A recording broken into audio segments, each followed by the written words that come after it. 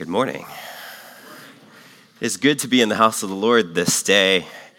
My name is Frank Wong. I'm one of the assistant pastors here at Potomac Hills Presbyterian Church. And if you're new this morning, as I expect many of you are, what with the holidays and all of that, I'd love to meet you after the service, so please do come and find me, if nothing else but to extend a warm welcome to you. And since we likely have family, friends, and visitors with us this morning, a bit of context is in order. We've spent the last 12 weeks in 1 Corinthians. We've talked about divisions in the church, the centrality of Christ crucified, and applied the gospel to the practical issues that face the church, specifically church discipline, lawsuits among believers, sexual immorality, marriage, and the spiritual nature of our transformation in Christ. And this morning, it seems fitting that the Sunday after Thanksgiving, we will talk about food. A word of note, we are going to be taking a break from 1 Corinthians starting next week. Advent season is upon us. And as the whole world starts to count down towards Christmas, we're going to be doing a special series in the Minor Prophets to prepare us for the wonder of God becoming man in the person of Jesus Christ. So, if you would turn with me now in your Bibles to 1 Corinthians 8 and grab your sermon outline, let's turn our attention to God's Word. We'll be reading the whole chapter this morning. Now, concerning food offered to idols, we know that all of us possess knowledge. This knowledge puffs up, but love builds up. If anyone imagines that he knows something, he does not yet know as he ought to know. But if anybody loves God, he is known by God. Therefore, as to the eating of food offered to idols, we know that an idol has no existence, and that there is no God but one. For although there may be so-called gods in heaven or on earth, as indeed there are many gods and many lords, yet for us there is one God, the Father, from whom all things and for whom we exist, and one Lord, Jesus Christ, through whom all things and through whom we exist. However, not all possess this knowledge, but some, through former association with idols, eat food as really offered to an idol, and their conscience, being weak, is defiled. Food will not commend us to God. We are no worse off if we do not eat, and no better off if we do. But take care that this right of yours does not somehow become a stumbling block to the weak. For if anyone sees you who have knowledge eating in an idol's temple, will he not be encouraged, if his conscience is weak, to eat food offered to idols? And so by your knowledge this weak person is destroyed, the brother for whom Christ died. Thus, sinning against your brothers and wounding their conscience when it is weak, you sin against Christ. Therefore, if food makes my brother stumble, I will not eat meat, lest I make my brother stumble. Let us pray. Father God, we come to this passage a little strangely. None of us really deal with issues of food, sacrifice to idols, but Lord, we ask that you would make this passage relevant to our present lives, for Lord, we know that it is. Lord, would you speak to us clearly through me this morning, that the words that come out of my mouth would be your words for us to hear, words of both conviction and of grace. Lord, be with us now. Help us learn from your word. And we pray these things in Jesus' name. Amen. If there's one thing that we've learned from this series in 1 Corinthians, it's that the presenting issue is often not the root issue. The topic this morning, eating food, sacrificed to idols, is actually not the main point of this passage. Rather, it's the occasion to talk about something much deeper. And with that in mind, I want to start this morning by telling you why youth leaders don't play ultimate frisbee anymore at Mojnik. And for those of you that are not not familiar with Majnik, Majnik is a youth retreat where about 500 students and leaders in 25 or so churches get together to think about the backwards nature of the kingdom of God. Hence the name Majnik, which is literally the word kingdom spelled backwards. Now, this is probably about 2008 or 2009, and I'd recently graduated from college. I was young, proud, headstrong, and absolutely loved playing Ultimate Frisbee. It was and still is hands down my favorite sport to play. And when I arrived at Majnik that year, I was beside myself with excitement because I had heard that there was an Ultimate tournament being held. And back then I was pretty intense about Ultimate and about playing games in general, and so some things change and some things stay the same. And my thought process back then was that the Lord had called us to excellence in all things. And so we were to play hard and well no matter the context. And so I had this sort of disdain for church rules, those rules about like, oh, it's, a church gathering. We're just going to sort of fudge the rules and just sort of make sure everybody has a good time and all of that. And I just really hated that. The idea of not playing strictly by the rules and playing to win were laughable to me. And now you can see where this is going. I approached this tournament at a middle school church youth retreat like I approached the tournaments in the regional adult league that I played in at the time. Mind you, I'm a year or two out of college at this point, and so I'm going to be bigger, faster, stronger than any middle schooler. And I'm chomping at the bit to get into the action and dominate, And so that's exactly what I did. I subbed in and I took charge. I'm tossing dimes for scores, soaring over 4 foot 5 inch sixth graders to catch long bombs for scores. It was bad, man. It was bad. Now imagine what it would have been like for middle schoolers to watch their adult leader just lay waste to opposing teams. Sure, my team would have loved the winning, right? But everybody else probably didn't. Now imagine you're an adult leader from another church watching this unfold. You've got an adult running roughshod over middle schoolers. What are you thinking? You're probably thinking, man, this jerk is like trying to relive his glory days, and can't he see that he's completely missing the point of being a youth leader? And thankfully, the leaders at the retreat were really, really gracious people. So they pulled me aside and quietly asked what I was there for. That's all. That's all they did. They asked me, what are you there for? They asked me for what purpose I had given up a weekend and spent 4 hours on a bus with 50 crazy middle schoolers.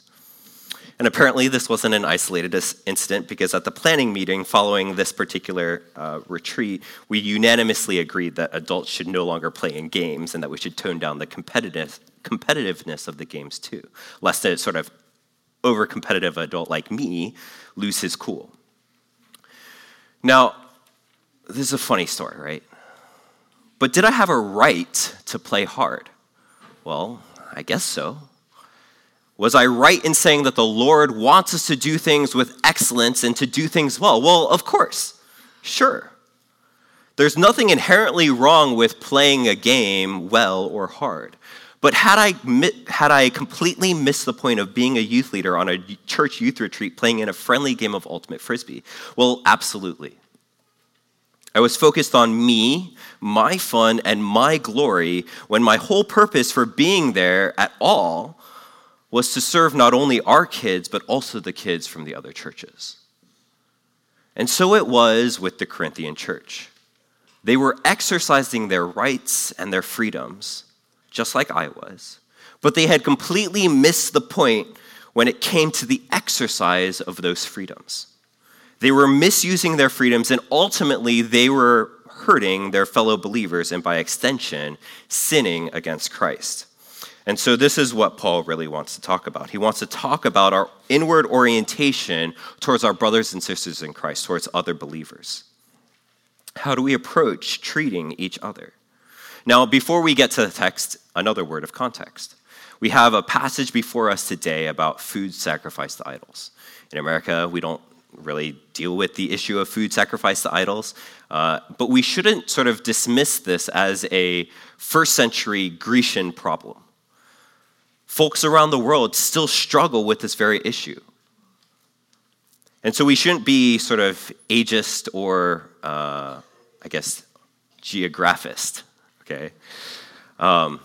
So what do we know about the world that the Corinthians are living in, since it is so different from the one that we're living in? Corinth was a bustling Greek town in the first century. It was an important economic hub. And with that wealth came all the temptations the world had to offer. And it was also renowned for its pagan culture, with its pagan temples being at the heart of social life. And the food offered to idols here almost certainly refers to meat sacrificed in temples. Meat in that day would have started on an altar to some idol.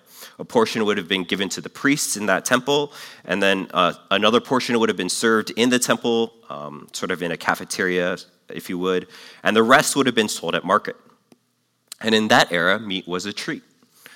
Only the rich would have been able to afford to eat meat on a regular basis, and as a result, the only time the masses, the poor, would have been able to enjoy meat would have been when they were attending an idol festival or a pagan festival. And so if you take all of this into account, eating meat would have been closely tied with pagan worship.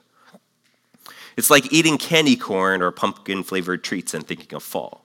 That's how close things were. Eating meat would have gone hand in hand with those sort of pagan experiences. And furthermore, eating in the temples was woven into the very fabric of Corinthian social life. To refuse to eat in the temples would essentially cut you off from a huge part of the wider community life. And now, we wouldn't be talking about this issue unless the Corinthian church had problems agreeing on how to deal with meat offered to idols. Many of the Corinthians would not have wanted to give up eating meat because it was a delicacy and a treat, and others wouldn't have wanted to give up the social aspects of eating in the temples. They would have wanted to climb sort of their social ladder, and if they had given up that temple meal, they would have been ostracized. They wouldn't have been able to do that. And but for some, they would have been able to eat meat without a second thought about somehow participating in idol worship. But for others, they couldn't separate the food from their previous pagan experiences. And so the church ended up divided into two camps, those that permitted eating meat and those that did not.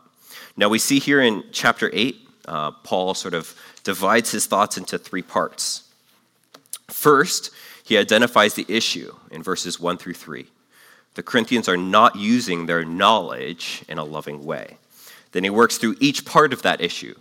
Verses 4 to 6 deal with the knowledge, and verses 7 to 13 deal with the love. And so we're just going to be following his sort of thought process as we go. So let's dive in. What's the issue here? Well, the issue is that the Corinthians have missed the point, just like I did. Paul quotes their claim that all of us possess knowledge. But what is the knowledge that the Corinthians claim to possess? Well, we find that down in verse 4. The Corinthians have deduced that since idols are really nothing at all, and that all Christians know that idols are nothing, then we're free to eat. But then he immediately skewers their argument. Their so-called knowledge does nothing but puff them up with pride and selfishness. And Paul has already used the word that is translated puff up back in chapter 4, verse 6. And he says there, I have applied all these things to myself and Apollos for your benefit, brothers, that you may learn by us not to go beyond what is written, that none of you may be puffed up in favor of one against another. And so Paul is calling them on their self-absorbed pride. It's the relational aspect of their so-called knowledge that Paul criticizes.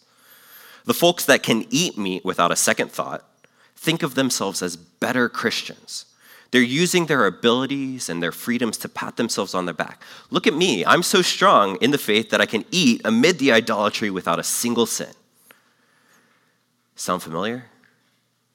It's just like me on the ultimate field. Look at me. I'm so good at this game. I'm so much better than all of you. The selfishness, the self-absorption, and disregard for others is blatant and obvious. It makes you not want to be friends with me, because in this particular area, I care only about myself. Paul goes on to deny that this Corinthian group truly knows as they ought to know. Verse 2 is pretty blunt. You think you know something about what it means to be a strong Christian, but you in fact have completely missed the point. For them, knowledge was self-serving. It freed them to do what they wanted to do. But a Christian's knowledge is rooted in grace. If we call ourselves Christians, we are first known by God while we were still in our sin. This is verse 3. True Christians understand that we have been saved because God knew us. Being known by God is really the only thing that matters. Think back to Matthew 7, where not everyone who says, Lord, Lord, will enter heaven. The Lord will declare to some that I have never known you. I never knew you. Everything a Christian is comes out of this gracious knowing by the Lord, this gracious union with the Lord Jesus. And for Christians to puff themselves up because they think they know right doctrine clearly misses the humility and sacrifice of Christ on the cross to open their eyes to that knowledge in the first place. Now, it's important to know that Paul doesn't throw the baby out with the bathwater. Knowledge is important, and right doctrine is, in fact, important, which brings us to verses 4 to 6, the sort of knowledge part of the issue. And this will be super quick. It is important to know that Paul doesn't immediately start in with where the Corinthians are wrong. Rather, Paul affirms the knowledge that they profess and they possess. The error is not in the doctrine. Verses 4 to 6 make this clear, that Paul agrees with them. They do have a right to eat in the temples and to not worry about participating in idolatry. It's also important to note that Paul doesn't condemn them for thinking these things. Some folks would hear Paul's sort of admonition that knowledge puffs up, but love builds up as a push towards an all you need is love ideal. And that's just not true. Paul is clear that they have freedom in Christ because their eyes have been opened to the truth. It is because they know that idols are nothing that they have freedom. What we have here are elementary doctrines of God. God is only God if there is only one of him. He can't be God unless he's supreme over all things, and so thus idols are not gods at all. Again, what they know is not wrong. What is wrong is what they do with that knowledge. Which brings us to part 2, the love part of the issue. This is where we're going to spend most of our time. Looking at verse 7, we see that Paul again plays on the very words that the Corinthians use to rationalize their actions. Instead of going after the word knowledge, Paul reinterprets the word possess. Here in the church, we talk a lot about the heart. We talk a lot about heart issues and sort of working things into our heart. And that's what Paul means. While Christians should know that there isn't anything to an idol, that they have no real existence, the truth may not be fully possessed in both head and heart of every Christian. It hasn't sunk deep into the hearts of every believer. But verse 9 is key here. But take care that this right of yours does not somehow become a stumbling block to the weak. And Paul clearly acknowledges that there are some that are weaker and some that are stronger. His word to the weak is clearly implied. Get stronger. You ought to live in light of the freedom that you have in Christ. But his word to the strong is far more than implied. It's explicit, and it lands like a hammer. His word to the strong is, how can you possibly do this to your brother? Paul argues in verse 10 that if anyone sees you who have knowledge eating in an idol's temple, will he not be encouraged if his conscience is weak to eat food offered to idols? The idea is that the weak believers would be pressured either externally or internally to be like everybody else, even when their conscience tells them that they shouldn't. And probably the best example of this recently in my life has been what to do about the show Game of Thrones. Okay? Some Christians love this show. They love it for its depth of characters and unpredictable plot, and other Christians loathe it. They loathe it for its gratuitous violence, your in-your-face sexual content, and the perversion that is rampant in this series. Some Christians claim to be able to watch this show without sin. I can't. I tried and I failed. Okay? Now, are people able to watch this show? Are they free to? Well, yes, they're free to watch it. It might not be beneficial to them, but they're free to watch it in Christ. But for me, who can't watch it without sin, am I free to watch it? No, because then I sin. And so instead, I just watch YouTube clips of it, like little minute and a half clips. It's amazing what you can piece together just from like a minute and a half clip that cuts out all the bad stuff. Okay, but that's sort of beside the point. I'm not going to lie. When I hear that somebody that I look up to in the faith enjoys this show, I think a couple of things. First, I think, yeah, sure, you can watch that show without sin. And following a close second to that dismissive and probably sinful first thought is, man, I wish I could watch that show without sin. It's only a TV show. I'm a pastor, for goodness sakes. I should be able to handle a simple TV show. And so you see the temptation that is set before me, a weak one, and that it's about a TV show that I'm not really all that desperate to watch.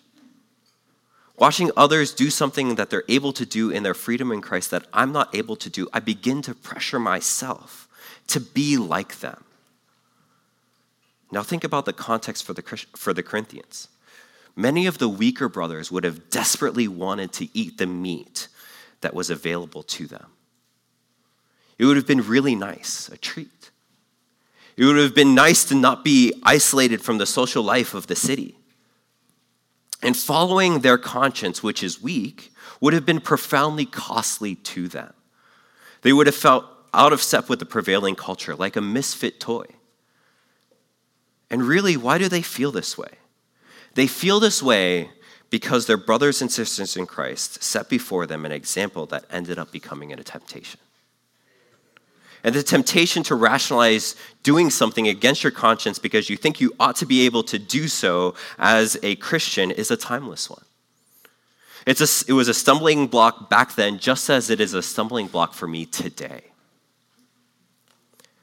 And the charge that goes along with Paul's argument is that if this becomes a stumbling block, spoiler alert, it did, which is why he's writing about it, then the Corinthians care more about eating meat, or in my case, Game of Thrones, than they care about their brothers and sisters in Christ. Now, before we get upset that this sets a sort of bad precedent and that we're not responsible for what other folks do or don't do, I want to say that we act this way. We act in line with Paul's argument almost reflexively. This principle that Paul is laying out is almost second nature to us. Would we serve alcohol at a family dinner if one of our family members was an alcoholic? Absolutely not. Would we take a vacation to Vegas or go to a casino if one of the family members had a gambling problem? Well, no, of course not. We would think that'd be ridiculous. Neither of those would be even remotely loving because we know exactly the struggle that they have. And so we often constrain ourselves for the sake of the ones that we love simply because we don't want to tempt them with sin or pressure them to sin by going against their consciences. And this is no different. This is the no adults playing rule at Majnik.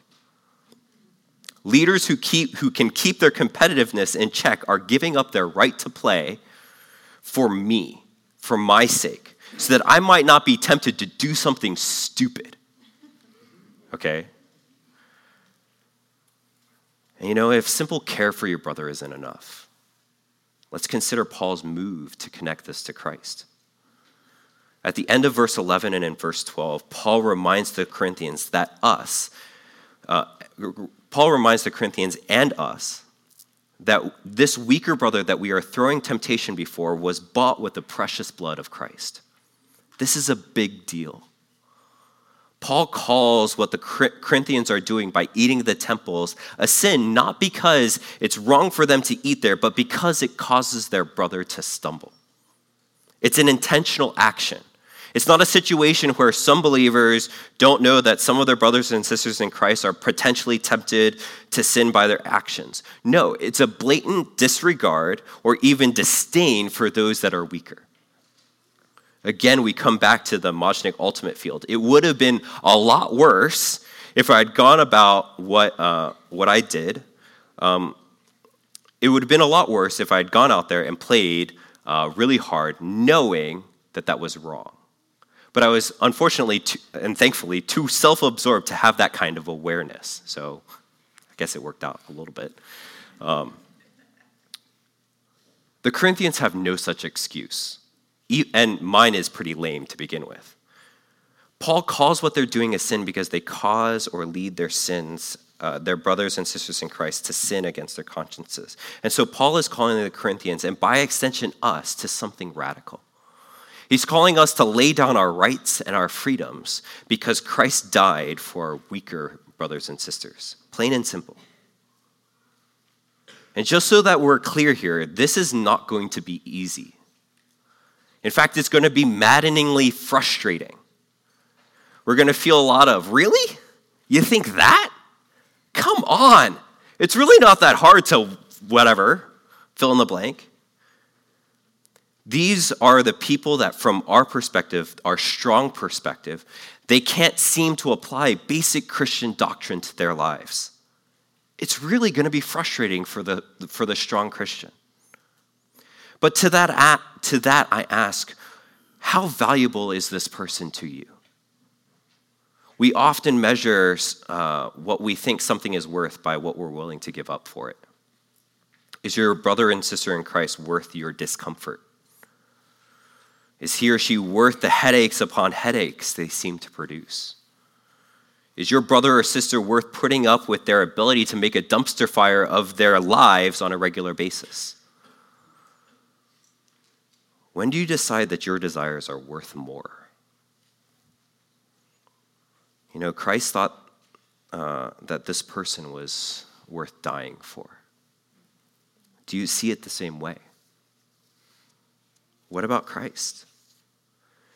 Is he valuable enough for you to stop doing whatever may be a stumbling block for this person? Do you think that Christ is more valuable than your freedoms that Christ himself gave you? Let's take this back to Matthew 25, verses 41 to 45. Then he will say to those on his left, "Depart from me, you cursed, into the eternal fire prepared for the devil and his angels. For I was hungry, and you gave me no food. I was thirsty, and you gave me no drink. I was a stranger, and you did not welcome me. Naked, and you did not clothe me. Sick and in prison, and you did not visit me." And when they also will answer, saying, "Lord, when did we see you hungry or thirsty or a stranger or naked or sick or in prison and did not minister to you?" Then he will answer them, saying, "Truly I say to you, as you did not do it to the one of the least of these, you did not do it to me." When we see our brothers and sisters in Christ struggling with something that we do not struggle with, do we see it as an opportunity to love Christ by loving them, by laying down our rights and our freedoms? On a side note, all of this that we're talking about requires us to know our brothers and sisters in Christ intimately. We need to know what they struggle with, lest we put stumbling blocks before them unintentionally. Do you know the people that are in this room that would possess faith in Jesus Christ? Do you know them well enough to know what they struggle with? Do you know anyone in this room well enough to say what they struggle with and what potential stumbling blocks there may be? You know, we don't do life alone. Everything you do will have an impact in some way on someone in the church. The best way to get to know people is to spend time with them, and that's why we have our community groups. If you don't like groups of people or don't think that they're doing enough to build relationships, guess what? You still need to spend time to get to know them. And it comes back to what you think is valuable. It's a matter of priorities, like Jonathan said earlier. Your priorities reflect what you value. If you value the body of Christ, if you value those whom your Savior died for, and if you value Christ himself, then you will value getting to know his bride, the church. And when we're concerned about our rights, we inevitably are self-centered. When we are concerned about our rights, we are inevitably self-centered. It becomes about getting what is owed to us. It can be about getting payment. It can be about setting the record straight. It can be about any number of things. But this passage challenges us to not be primarily about our rights and freedoms, but about loving our brothers and sisters in Christ by laying down our very lives for them. Embedded in verse 11's reminder that Christ died for the weak brother is the implication that you, strong brother, are a weak brother too. Christ could have demanded his rights. He could have refused to give up anything for us. Remember what I said we were going to feel like when we were dealing with our weaker brothers, that frustration? Can you imagine what it would have been like for God to look upon us? Really? You're going to choose sin? Come on. How hard can it be to choose me instead of sin? Am I not worthy enough? Am I not good enough? Am I not, have I not showered you with enough blessings? And yet Christ did this for us. He laid down all things for us. From Philippians chapter 2, verses 6 and 9, Christ Jesus, who, though he was in the form of God, did not count equality with God a thing to be grasped, but emptied himself by taking the form of a servant. Being born in the likeness of men and being found in human form, he humbled himself by becoming obedient to the point of death, even death on a cross. We're able to give up our rights because Christ gave up his for us first. I want to close by returning to the Mochnick Ultimate Field in the following years. I'm now super happy to stand on the sidelines cheering my students on. I'm happy to give up my freedom to play because I look at both the game and the students differently.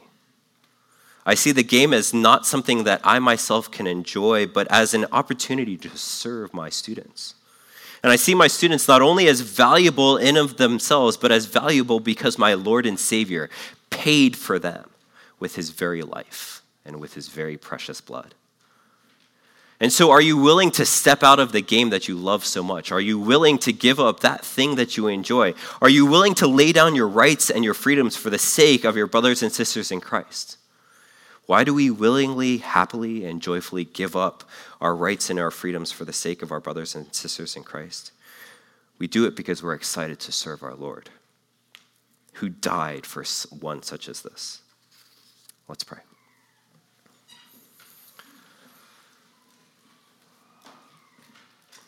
Father God, before us is a challenge to give up our rights, our privileges, the things that we love, the things that we enjoy for the sake of our brothers and sisters in Christ.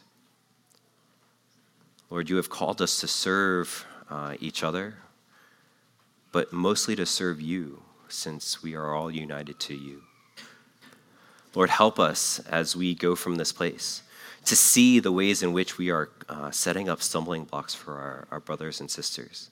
And Lord, will we count them and you worthy enough to give up whatever we're doing?